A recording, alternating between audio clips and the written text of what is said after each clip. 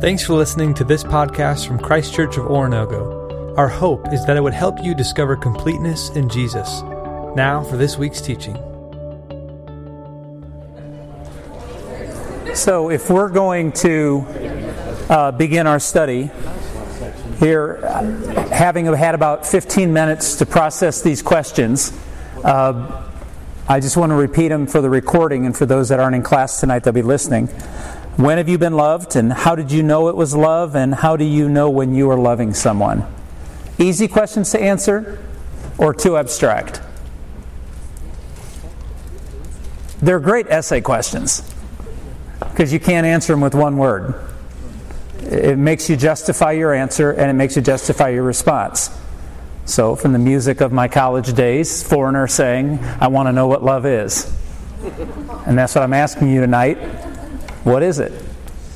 So, and I hope this doesn't put anyone in an awkward spot, but anybody in this room not able to answer the first question, don't raise your hand.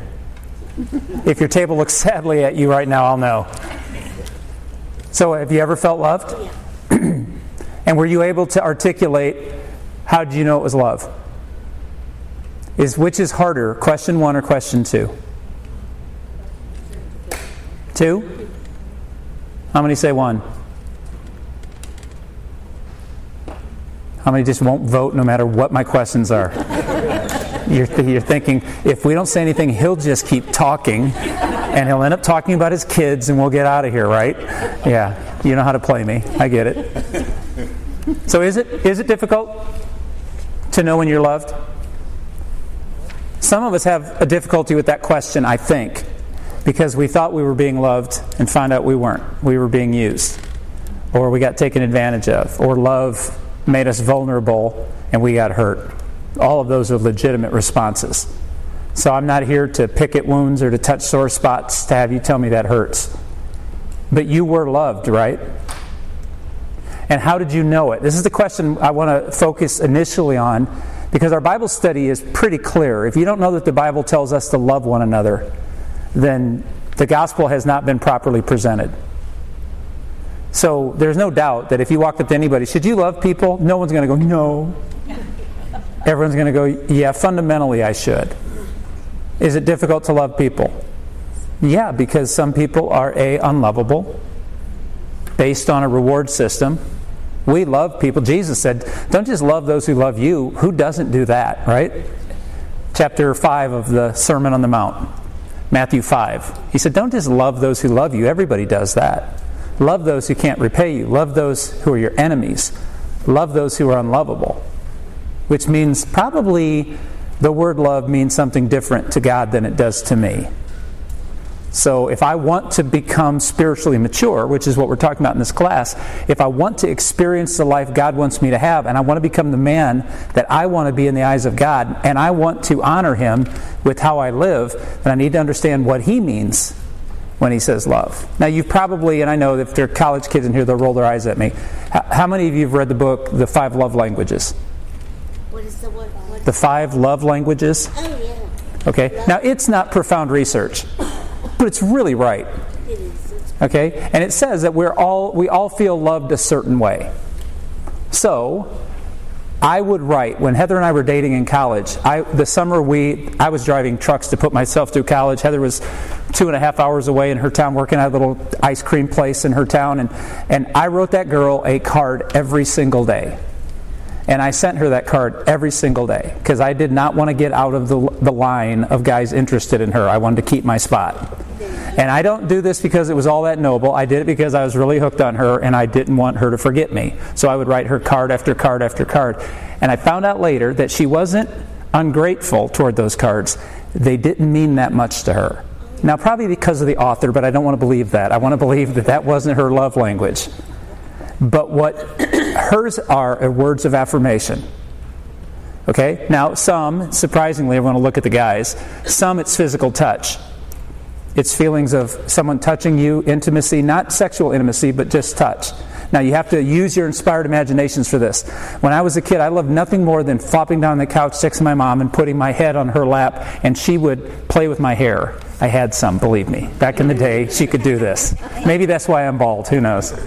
But she would play with my hair all the time. She would twist her finger in it, and I just loved it. I would sit there for hours like I was a puppy and letting her pet me. It just meant something to me. When you asked me the question, when have you ever been loved? My mom loved me well. How did you know it was love? Because she was affectionate with me. It was an action.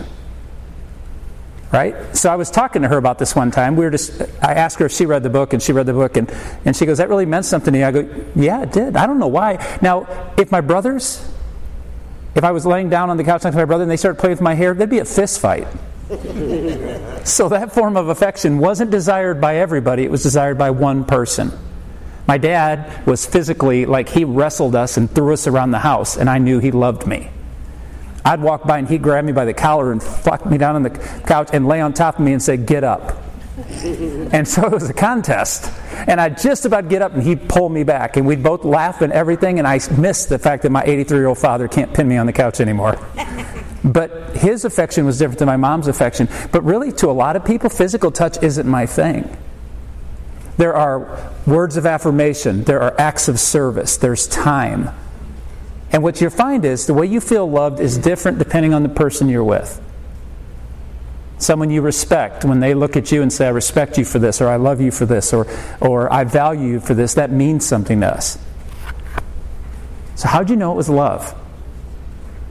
Without naming, actually, I just told you that there were certain people, by the way they physically were affectionate with me, I felt loved by them.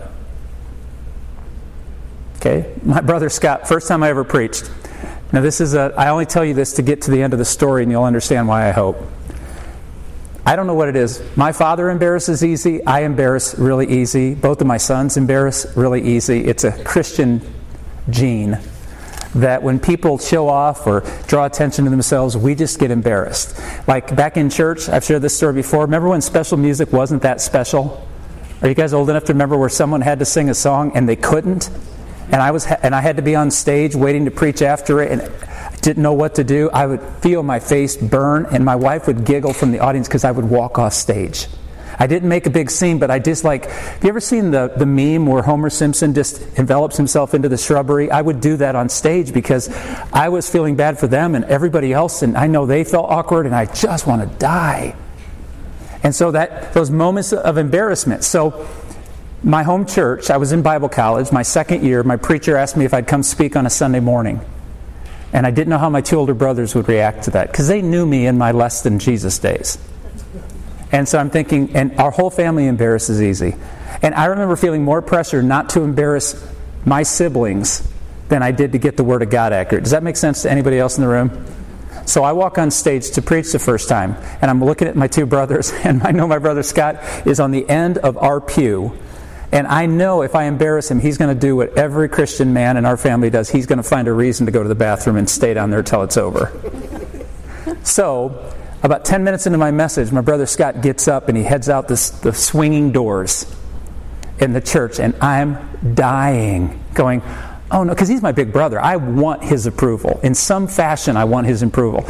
And he turns and he flips through the doors and he goes out. And my dad said, you could just see the blood rush from my face. And then about 5 seconds later, he comes back to the door and he points at me with a smile on his face. Crushed me. He's like, gotcha. And he sat down. So afterwards, I didn't ask for any compliments. I preached. And listen, I can show you the notes. I still have the physical notes. It was horrible. But I did my best. And it was horrible. So after the service, we're standing there, and all my old Sunday school teachers are just fawning on me. Yeah, it was fantastic, little Mark, and all this kind of stuff, because they raised me.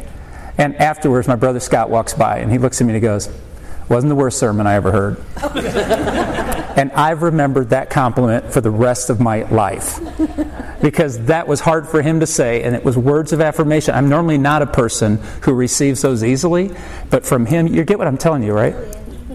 When I ask you this question, I do want you to give me some suggestions. It's not just love languages. How did you know it was love? Did it depend on who was giving it to you? Did it depend on the methodology that they gave it to you? How many of you can name it? Because anybody in the room right now, can not think of a person who, if they walked up to you in your workplace and told you did a great job, that it wouldn't just blow your heart to pieces? Is there anybody who in your life you're just looking for them to give you words of affirmation? Yeah? Is there anybody in here who, I know this is awkward, but anybody in here, if someone went up and put their hand on you safely, and I know this is a creepy world we're living in right now, and being a dude is a rough thing, because I don't even want to speak to you in the hallway without being, I'm just like, hi, and I run away. So, it's weird. I don't know what the rules are anymore, and I don't want to lose the game, so I just want to not play. But in our world today, aren't there people that when they just walk by and touch you safely, it means the world to you? And so, when you were loved, you can't prove they loved you, except you knew they did because of how they what? This isn't going to surprise you, but I'm hoping we're getting there. You know you're loved by actions, not by emotions. That's why you can love someone when they don't like you. That's why you can love someone when they'd rather you not.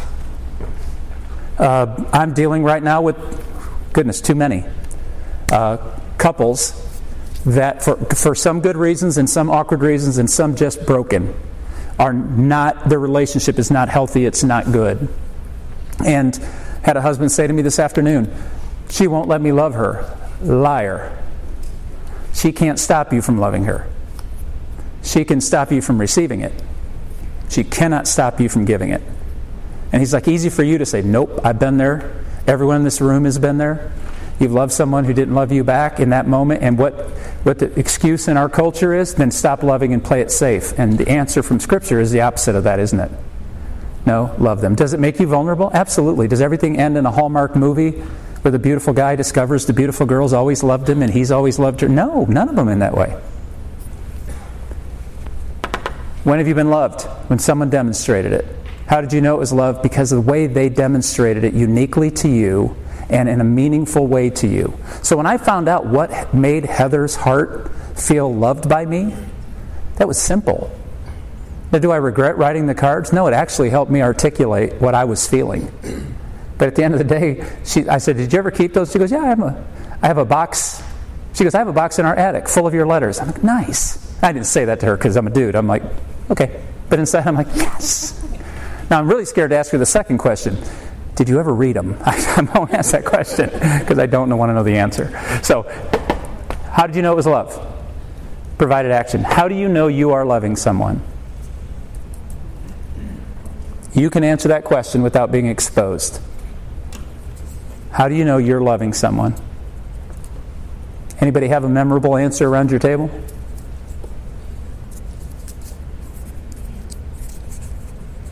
Is that a yes or a no scratch? Back table, no? Yeah? How do you want me to, same way I told them? Sure, if you're comfortable. Yeah. So, I'll make it real short.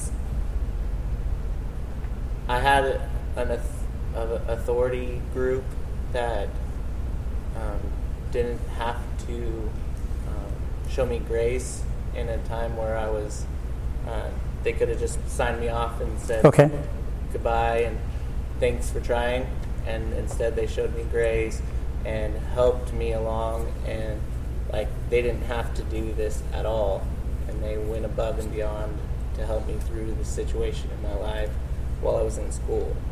Okay, I'm going to repeat that, just for the sake of here and the recording. So he had a group that had authority over him. Right, it was my professors and okay. The chair of the department. Okay, so in an academic environment, somebody who could have penalized him for behavior that wasn't to standard, is that fair? Mm-hmm. And they chose not to. And they showed you a way through that to get where you want to go. And took time the next whole semester to focus on that. Yeah, and so they gave you a grace period to operate on that. Interesting. Any other examples? Yeah. If you're doing nice things for someone, not expecting it from them back, you're loving them. Yeah. If you can do something unconditionally, Not even if you don't receive anything back, it's the right thing. Okay? My girl I live with, she loves hard. She loves well her boys. She loves me well, but I'm a bigger piece of work. There's no question. You can see that. But the way she loves her boys, I'm sure every mom in here can say this, but she's the first, she's the only mom of my kids. And I watched the sacrifices she's made. I saw years after years her birthday presents. And, a guy, once he's known a girl about 5 years, realizes you really can't buy them a present unless they tell you exactly what they want. So I used to make the mistake of buying her clothes. Well, that was dumb. Now I realize, why didn't somebody warn me? So now we get Heather gift cards and everything else. You know how many of those ever get spent on her? None. Well, Braden needs this, or Alex needs this, or Mark needs this. And I'm like, won't you ever take care of yourself? And one time she just looked at me and she goes, because this is more fun. And I was like, wow. She could teach me a ton about how to love. Because every gift card I'm getting, like, sweet, 2 more of these and I can have everything I want. Never stop and go, wow, I could bless Heather. I'm like, yay, bless me. How do you know you're loving someone? You make a sacrifice. You don't expect anything in return. Is the Bible correct when it says that it is more blessed to give than receive? It's kind of fun, isn't it? Now, let me flip this on you. Let me be a pastor. If it's more blessed to give than receive, then don't all of us also have to learn how to receive? If we're always deferential, like, no, not me. Give it to someone who really needs it. You're really taking the joy away from the moment. If you can't be blessed, you're taking away the blessing from somebody else. And that's hard for us, but it's at least part of the process. If we want people to act in love, then you have to allow them to act. And that means you have to receive it, even if it's humbling, even if it's awkward, even if it's something that you think might empower them or give them leverage on you. So if we're going to understand what this love concept is, now we'll go to a set of scriptures. And I want to walk through some of them. We're not going to read all of those on the sheet because I am making this big assumption tonight that I don't have to convince you need to love. We just need to figure out what love is. And then we got to answer the question, what's love got to do with it? Okay, sorry. I've got 80s music in my head. And I unfortunately could do this all night long. Okay, so John 13:34. A new commandment I give to you. Pause. Was it a new commandment? In the Old Testament, is it found that you are to love one another? Is it in the Old Testament? It is. Where is it? The Shema. Love the Lord your God and then love your neighbor as yourself. So why did Jesus call it a new commandment?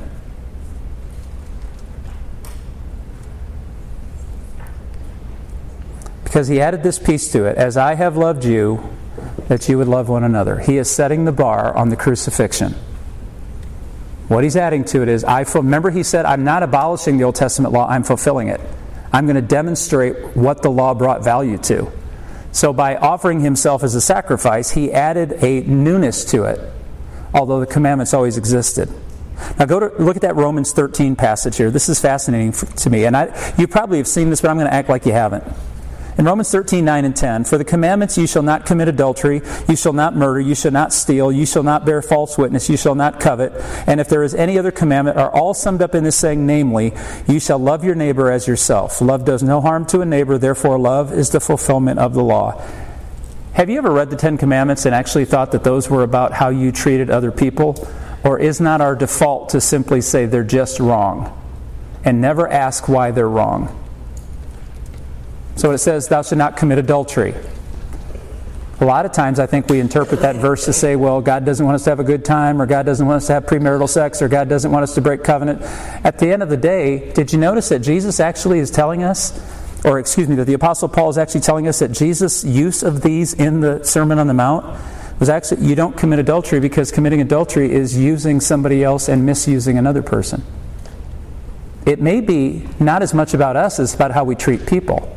That's why Jesus said, if you look at a person and you lust after them in your mind and you're treating them like, I wonder what that would be like, you're actually treating them like a piece of meat rather than a human being with the soul. So that's why it's committed adultery in your mind, because your heart's already said, I don't care if this is a person, I want to use them. So you continue, and I won't do it to all these. You shall not murder. Well, duh, that's about the other person. I think that's a safe assumption. You shall not steal. Why don't you steal? You don't steal because it's not yours. And if it's not yours, it belongs to somebody else. You shall not bear false witness. You shall not covet. All these commandments are that you shall love your neighbor as yourself. Max Lucado, I don't know how many of you know Max Lucado. He's a Christian author, preaches in Texas. He's a very gentle man, but he's got this great illustration. I just want to read it. So the best example of love that I can think of occurred at the death of my father. I remember a lady who was a distant relative of our family. She drove 6 hours to get to the funeral. She walked into the house and went immediately into the kitchen and began washing dishes. I didn't even know she was there. She straightened up everything and helped prepare for the meal. She came to the funeral. After the funeral, she came back in and did the dishes again and got the kitchen all cleaned up and got in her car and went home. As far as I know, she never said a word to anybody. She never introduced herself, but when I looked around, I realized that love had been in our house. Isn't that a great illustration of the simplicity of an action rather than a grandstand or a moment, a flag in the sand, if you will? Now you'll see here by the scriptures that I provided that no doubt, been telling you all along, and I know you're convinced of it because you can see it with your own eyes, that whenever Paul writes a letter to the early churches, he's measuring how mature we are by how our faith and what our faith is in, how we have hope and what our hope is in, and how we love and why we love. So when he says that we're to love one another, it's not because it's just good for us. We're to love one another because we have been loved well.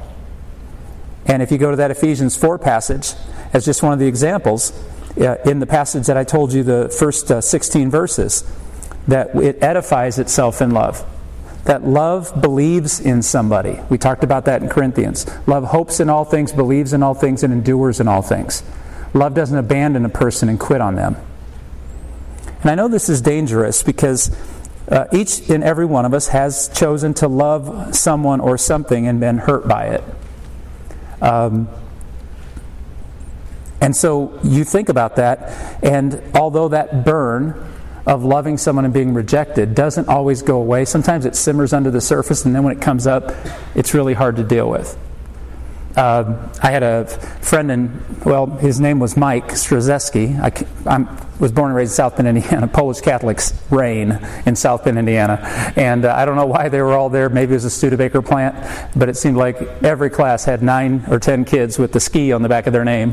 And Mike Stroh, we called him, was a good kid. The only bad thing about Mike was that everyone in my neighborhood was a Chicago Bears fan, and he was a Minnesota Vikings fan. And so I say that with endearment because one day, Mike came down to the bus stop. We all had to walk to the bus stop because we were so mistreated. My bus stop was about 4 blocks away in South Bend, Indiana in the winter. So we'd go out just getting out of the shower, and my hair was frozen by the time I got to the bus stop. And we would sit out there till the bus came, and no parents were hovering in their SUVs warmed up to 90 degrees. We just stood out there, and our parents were like, yeah, don't get in trouble. Instead of be safe, it was like, don't get in trouble. And we'd stand at the bus stop, and Mike came, and he's like, and my buddy Dave said to him, happy birthday. And Mike's like, oh, I left my candy. And we're like, well, what is it? And he goes, Milk Duds. He ran home to get the candy he left on the kitchen counter. And a few minutes later, well, it seemed like just a few minutes, because we were probably throwing snowballs and being idiot 5th and 6th grade boys standing out there. A few minutes later, we saw or heard a noise, and you know where this story's going. Mike got hit by a car running back across the street to make the bus stop. And our bus driver, Chuck, who was a wonderful man, he's the guy that I told you before threw me off the bus because we were fighting. He was a wonderful man. And he didn't go down the road where he normally went. He turned to the neighborhood and went the back way. And when we came out the one corner, I looked and saw Mike's stocking hat, his Minnesota Vikings stocking hat, in the road. And instantly, all of us knew. My mom was worried because for about 3 weeks, I was just fine. Absolutely fine. She's like, are you okay? We went to the funeral, everything. I didn't cry. It was just sad. And I saw his family, and I still to this day, Milk Duds are like, I have to turn Milk Duds into a positive thing. Because I'm like, we didn't need those stinking Milk Duds. If he hadn't gone back to get those. Sometimes we looked at Dave like, why'd you say happy birthday? Isn't that stupid? We're kids. But 3 weeks later, my dog got hit in the road. Do you remember when it all came out? My mom's like, you cried harder over that dog. What I realized was that dog just kept reminding me, this is going, and I still think about it, this is going to keep happening to me the rest of my life. Things are going to die. Isn't that a happy thought that you came in on a Wednesday night for? But I think God taught me I know God taught me a huge lesson. It's been something I've thought a lot about, and I talked to a counselor about it in college. Why didn't I grieve at Mike's death, but I grieved when my dog ran out in the street and got hit by a car?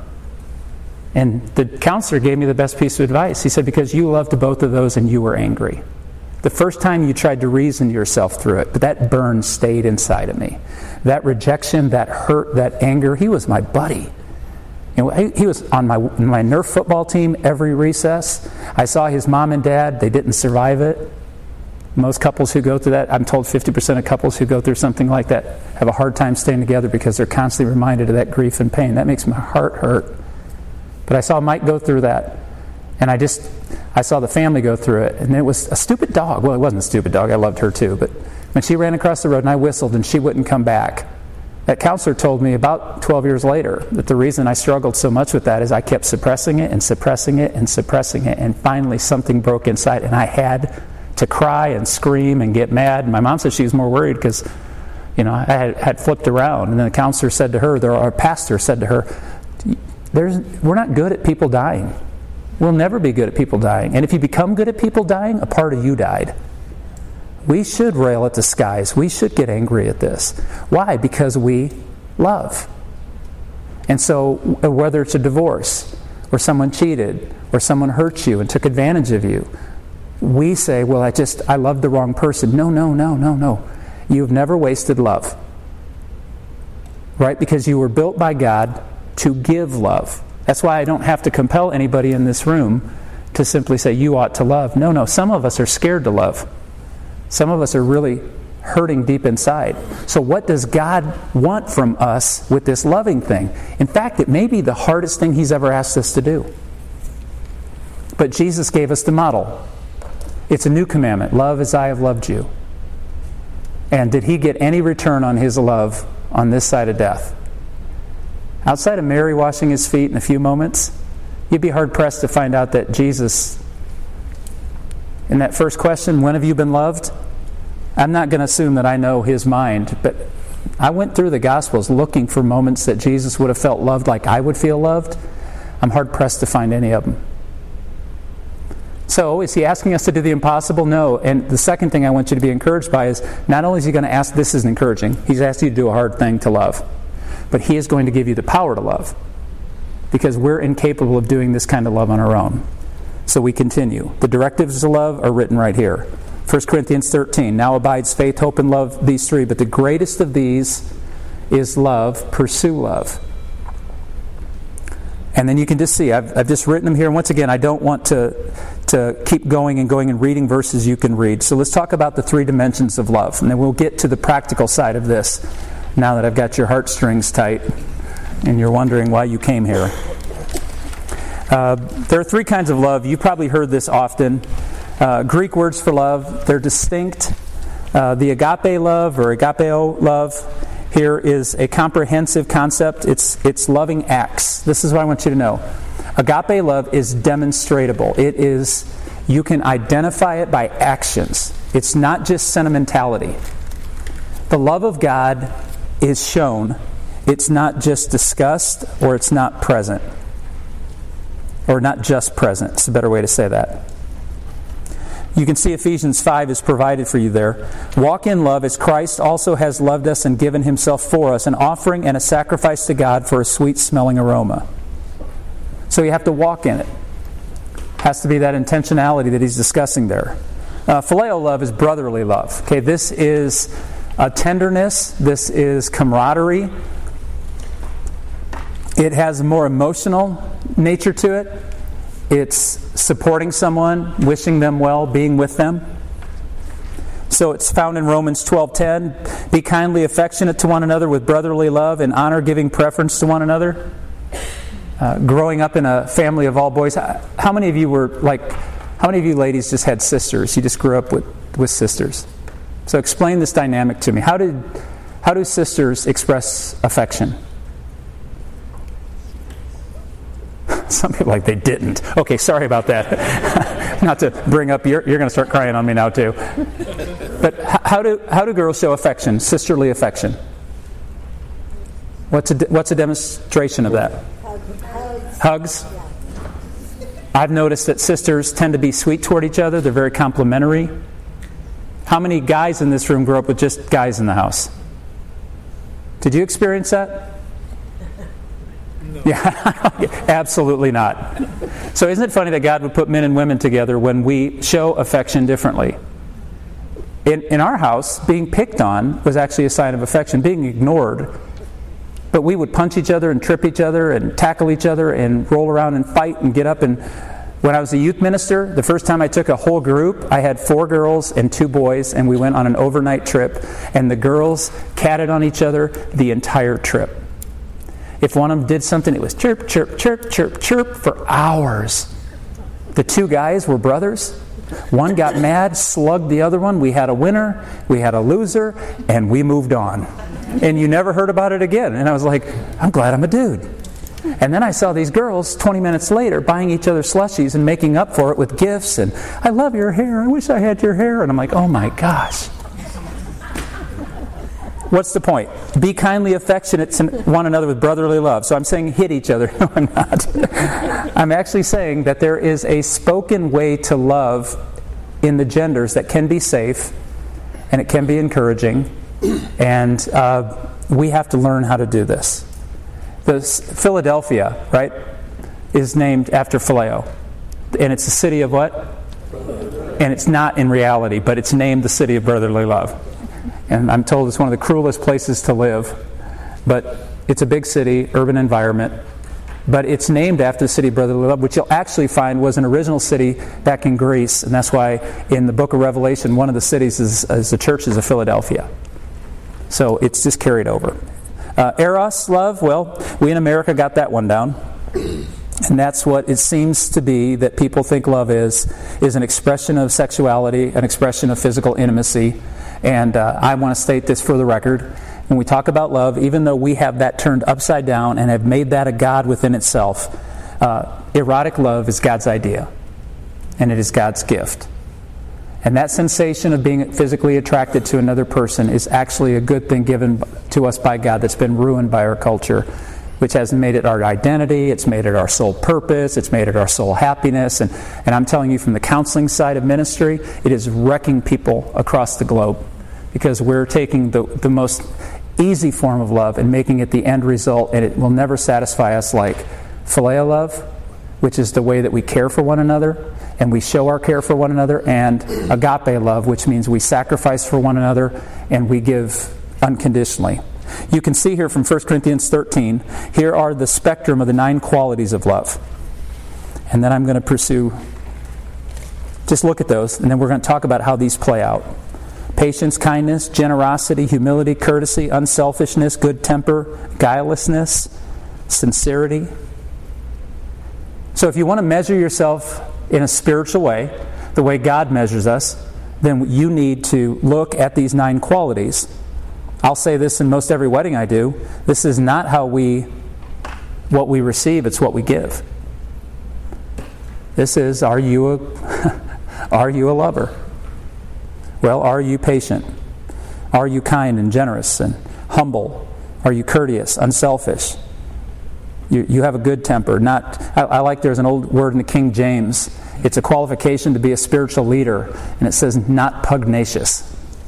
And a pugnacious person is always looking for a fight. They're always wanting to scrap over something. And guilelessness, that you think no evil and you're open. One of the disciples was known as a man with no guile. And I was doing this thing called Rooted, which our church will be doing hopefully next spring or next fall even. But we were going through Rooted, and one of the questions it said is, name someone who's Christ-like in your world. And there is a young lady in our church. She'd be very embarrassed, but I'm unashamed to say her name. If any of you know Sarah Hill, she may have the purest heart of any person I've ever met in my entire life. I've never heard this girl, and I've known her for 15 to 20 years.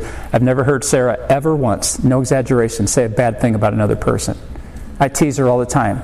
If she would ever see into hell, she would compliment it. That's how good she is. She would walk in and go, I love what you did with this. She just has a sweet spirit, and she loves Jesus desperately. And when I was writing that, I thought, I am nothing like her. I've got a long way to go.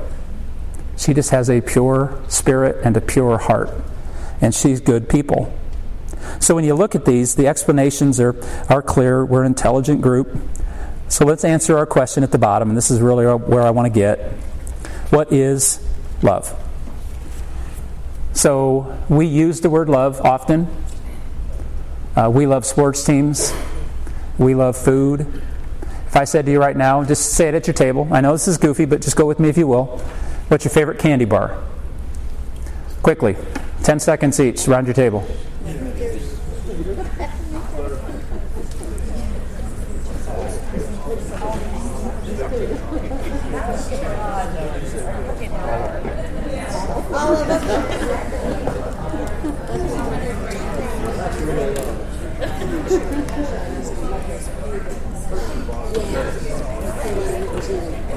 Okay, if you were on an island, you were on an island by yourself, which sounds fantastic, but you're on an island by yourself for 6 months, and every Friday an episode of your favorite television show, past or present, would be dropped off in a DVD for you to enjoy.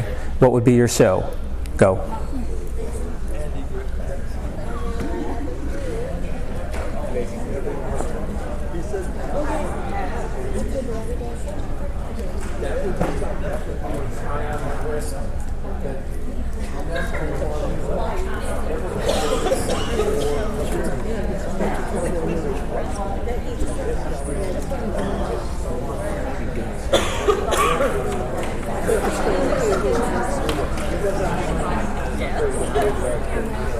Okay, so how many of you said Reese's peanut butter cups are your favorite? Do you love them? Now you're thinking, I can't answer. No, it's not a trick question. Do you love them? Do you have an affection and affinity for them? If you put a frozen Take 5 bar in front of me, I would love you really well.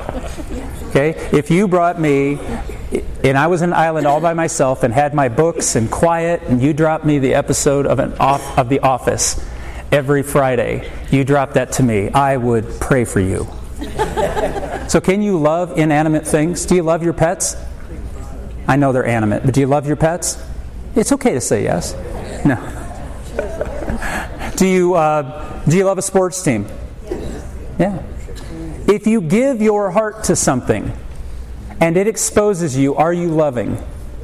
To a degree it is. That's why John says in 1 John, do not love the things of the world, because the things of the world are in opposition to God. So we are capable. I hate when I hear sermons or teachings on this and people say, well, you don't really love red licorice. Yeah, I do. I love red licorice. I don't love red licorice like I love Alex and Braden, and I don't love red licorice like I loved my dog growing up, and I don't love red licorice like I like Notre Dame football. But I have an affinity for it. It's got a place in my heart. As stupid as it sounds, we all do it. We give love more easily than we ever imagined. So when I talk to you about loving the way God wants to love, we're like, I don't know if I'm capable. What? You can love Milk Duds and Milky Ways and Diet Pepsi and sweet tea and the St. Louis Cardinals and cats. You can love God. Okay? If you're capable of loving something demonic, you can love Jesus. All right? So what does culture say about love? Well, culture says that love is a feeling or an emotion. And that's only inaccurate. It's not completely wrong. It's only inaccurate. What I mean by love is a feeling and emotion is love produces these things. That's why I can get angry at a Notre Dame football game when they make a silly mistake and they may lose the game over it. And I don't like that I get angry, but I know when emotions come, nobody cries for no reason, do they? Okay. All right, we have a confession. But the most part. Nikki, can I pick on you a second? You're teaching what age now? 9 and 10-year-olds. So are they emotional creatures at 9 and 10 years of age? How have you learned, because she taught Braden, so I know in that environment, he was a more emotional kid than our oldest, so I was like, help. So how do you discern whether it's a real issue or just something that it just may be a flash in the moment? Probably by their level of emotion with it. Okay. Like if it really matters to them. Yeah. And sometimes it shouldn't matter, right? Right. But it does. But it does to them. Good. For sure. And so having kids growing up where with older brothers, you didn't cry in front of them. That was a sign of weakness. That's blood in the water. I mean, they make it worse. So I had to suck it up and act tough. Then Heather's like, you don't cry over much. Then I made a huge mistake. True story. I started saying to God, this girl wants me to be more free with my emotions. I've never really trusted them because I've been made fun of, or I got beat up over it, or I felt stupid when it was done. I tell you what, this is no exaggeration. I'll watch The Voice, and some kid who wants to get a chair turned around will get a chair turned around, and I tear up. I'm like, what is wrong with me? But then I realize what God has done is He's opened my soul up. And that means something to that little 13-year-old girl, and she starts crying when someone turns her chair around, especially if it's a cute boy. And I'm like, that's a sweet moment. I never knew what sweet moments were growing up because I protected my heart. Are you with me? So is emotions involved in love? Absolutely. But is it love? No, it's a product of it. And so we have to be careful. So when a 9 and 10-year-old goes off in Mrs. Buster's class, she's got to figure out, is this a big deal? Or is this two kids who didn't sit together at lunch? And now a girl's upset because her best friend sat with somebody else? Or is this like something's going on at home? My oldest son is very unemotional, and it's okay. But he does well. Madison is working on him. But one time the kindergarten teacher called and said, Alex was really temperamental in school today. And I'm like, who? Alex who? And they said, your son. And I said, really? And he said, yeah. I said, everything upset him. He was really like just prickly all day long. And so I come home and I go, what's the matter, bud? And then I realize when I picked him up, Heather left on a business trip for the very first time.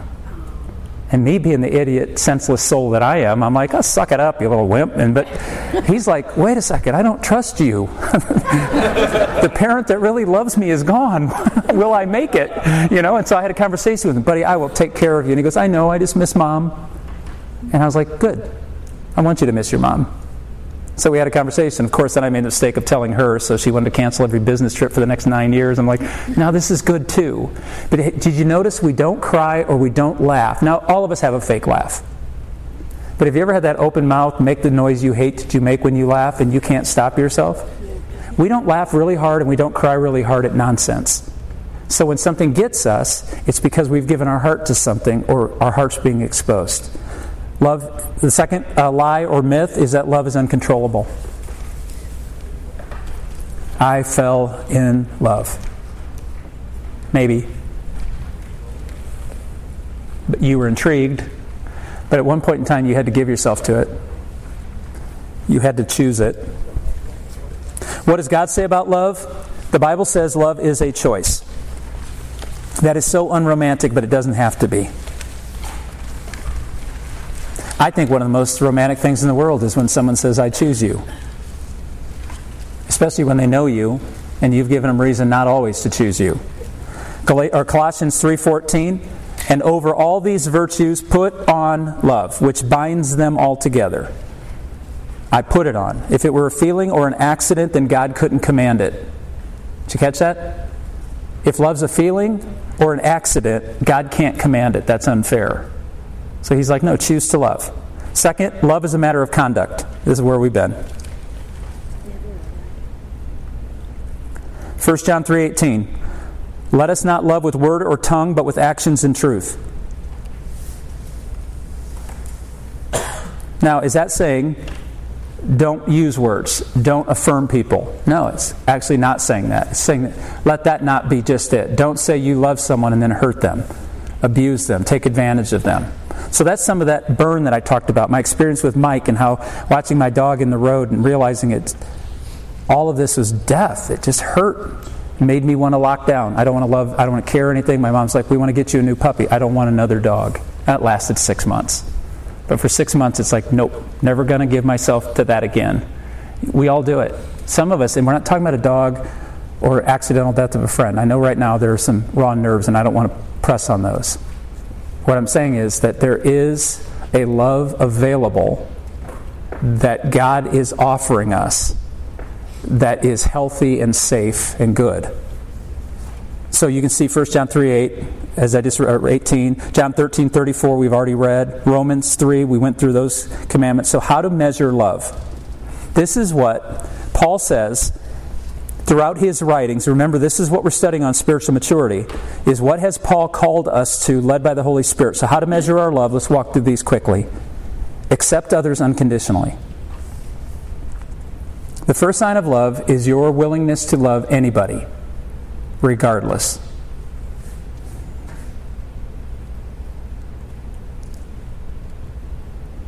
Romans 15:7, Paul would write to the churches throughout Rome, accept one another just as Christ accepted you in order to bring praise to God. Which means, and this is fascinating to me, and this is where I can go off on rabbit trails, but I won't, I promise. When we accept others unconditionally, what Paul says there is that in order to bring praise to God, there is a reason you shouldn't love them.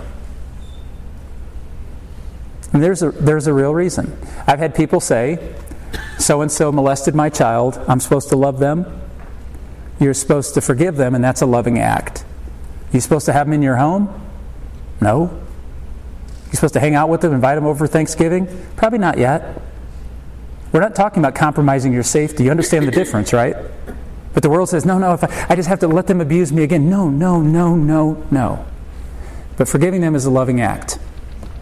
And you can forgive them unconditionally. That doesn't mean you let them in your home, you give them your passwords, you don't expose them. Criminal activity is not to be just dismissed, but to harbor. This is what we did Sunday, if you were here. When we did the isms and we went to the table and the crosses around the room, was for us to go and receive the body and blood of Jesus Christ before the cross means that if anybody's not allowed to do that based on our attitude toward them, then we're not allowed to do that.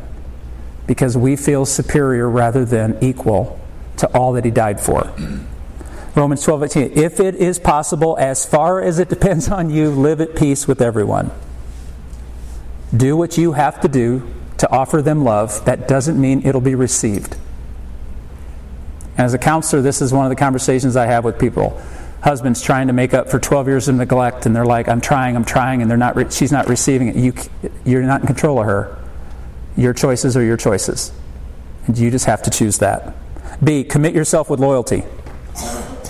Be devoted to one another in brotherly love, loyalty.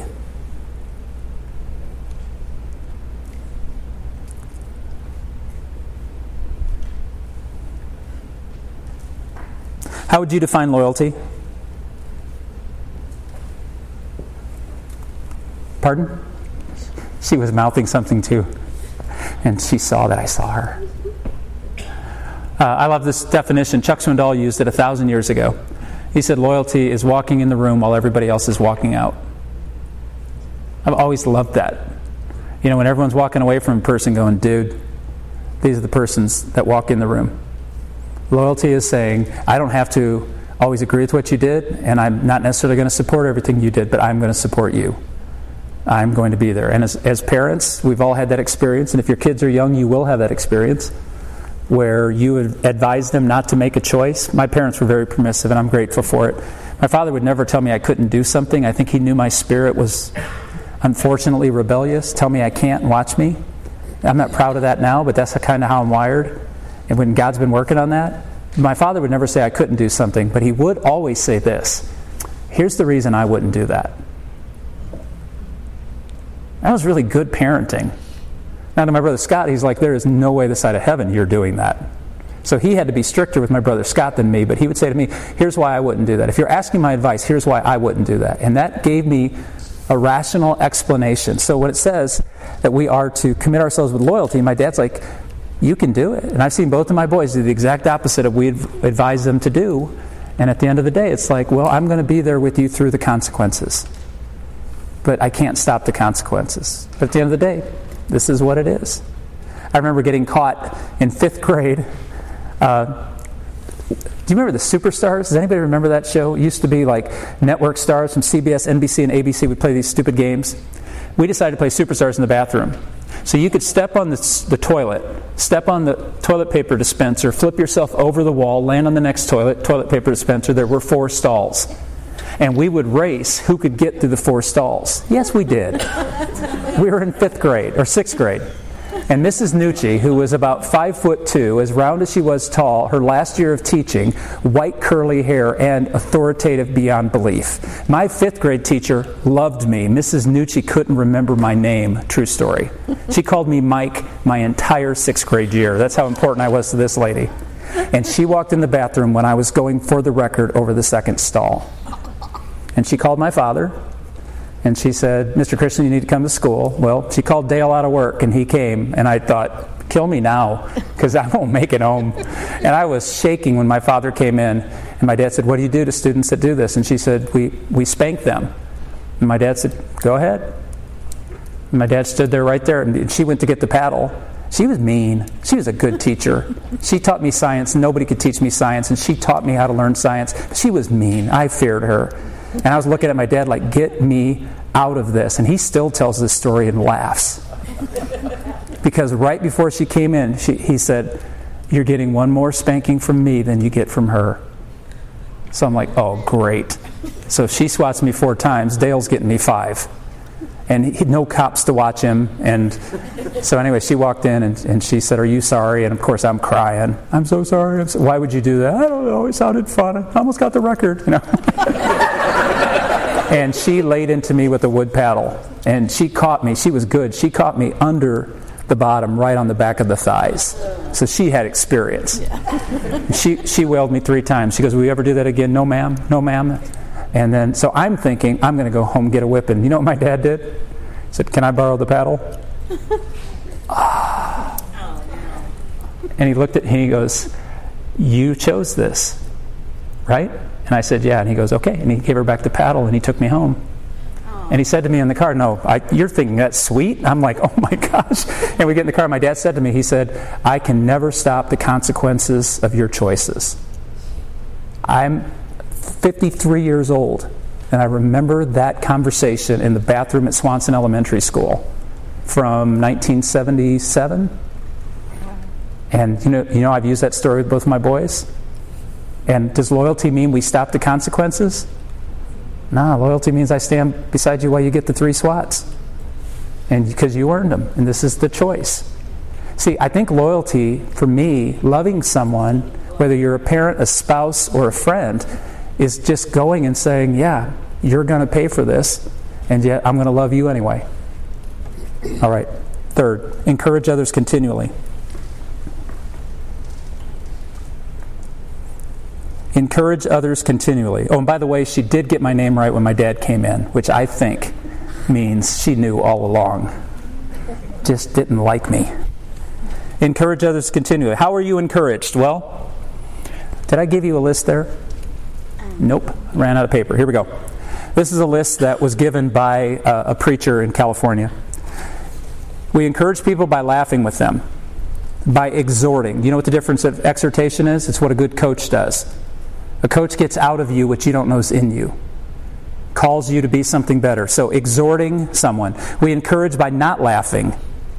We encourage by crying with someone, by giving, by our presence, by our words, by our actions. And we identify what the person most needs, and we pay the price to deliver it. I thought that was a great definition of encourage. The word encourage is actually to instill courage. And when do you need courage? When you're scared, when you're upset, when you're alone, when you're weak. So part of the way we love is to hold someone up when they can't stand. 1 Thessalonians, therefore encourage one another and build each other up, just as in fact you are doing. So everybody has a hurt, everybody has a fear, everybody feels weak, and that's why God put us in community. Remember from the very beginning, spiritual maturity cannot be performed on your own. It has to be performed in community. That's why Paul's writing to groups of people, and we'll talk about what that means in just a couple of weeks. D, serve people cheerfully. Serve people cheerfully. Each one should use whatever gift he or she has received to serve others, faithfully administering God's grace in its various forms.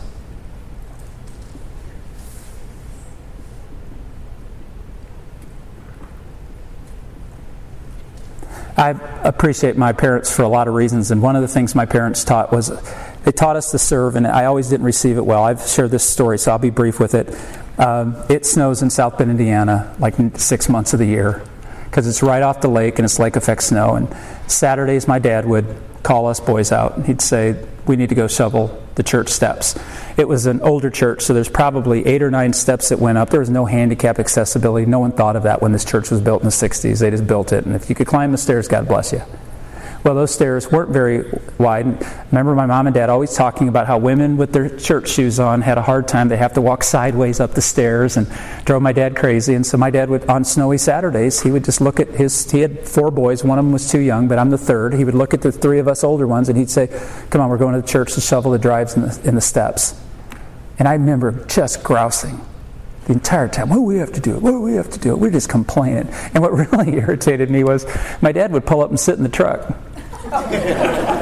He's a smart man. And he'd put the 3 of us boys on the stairs with the ice and everything else, and he would shovel. He's like, I got 3 kids, you do it. And one time we made the mistake. He heard us complaining.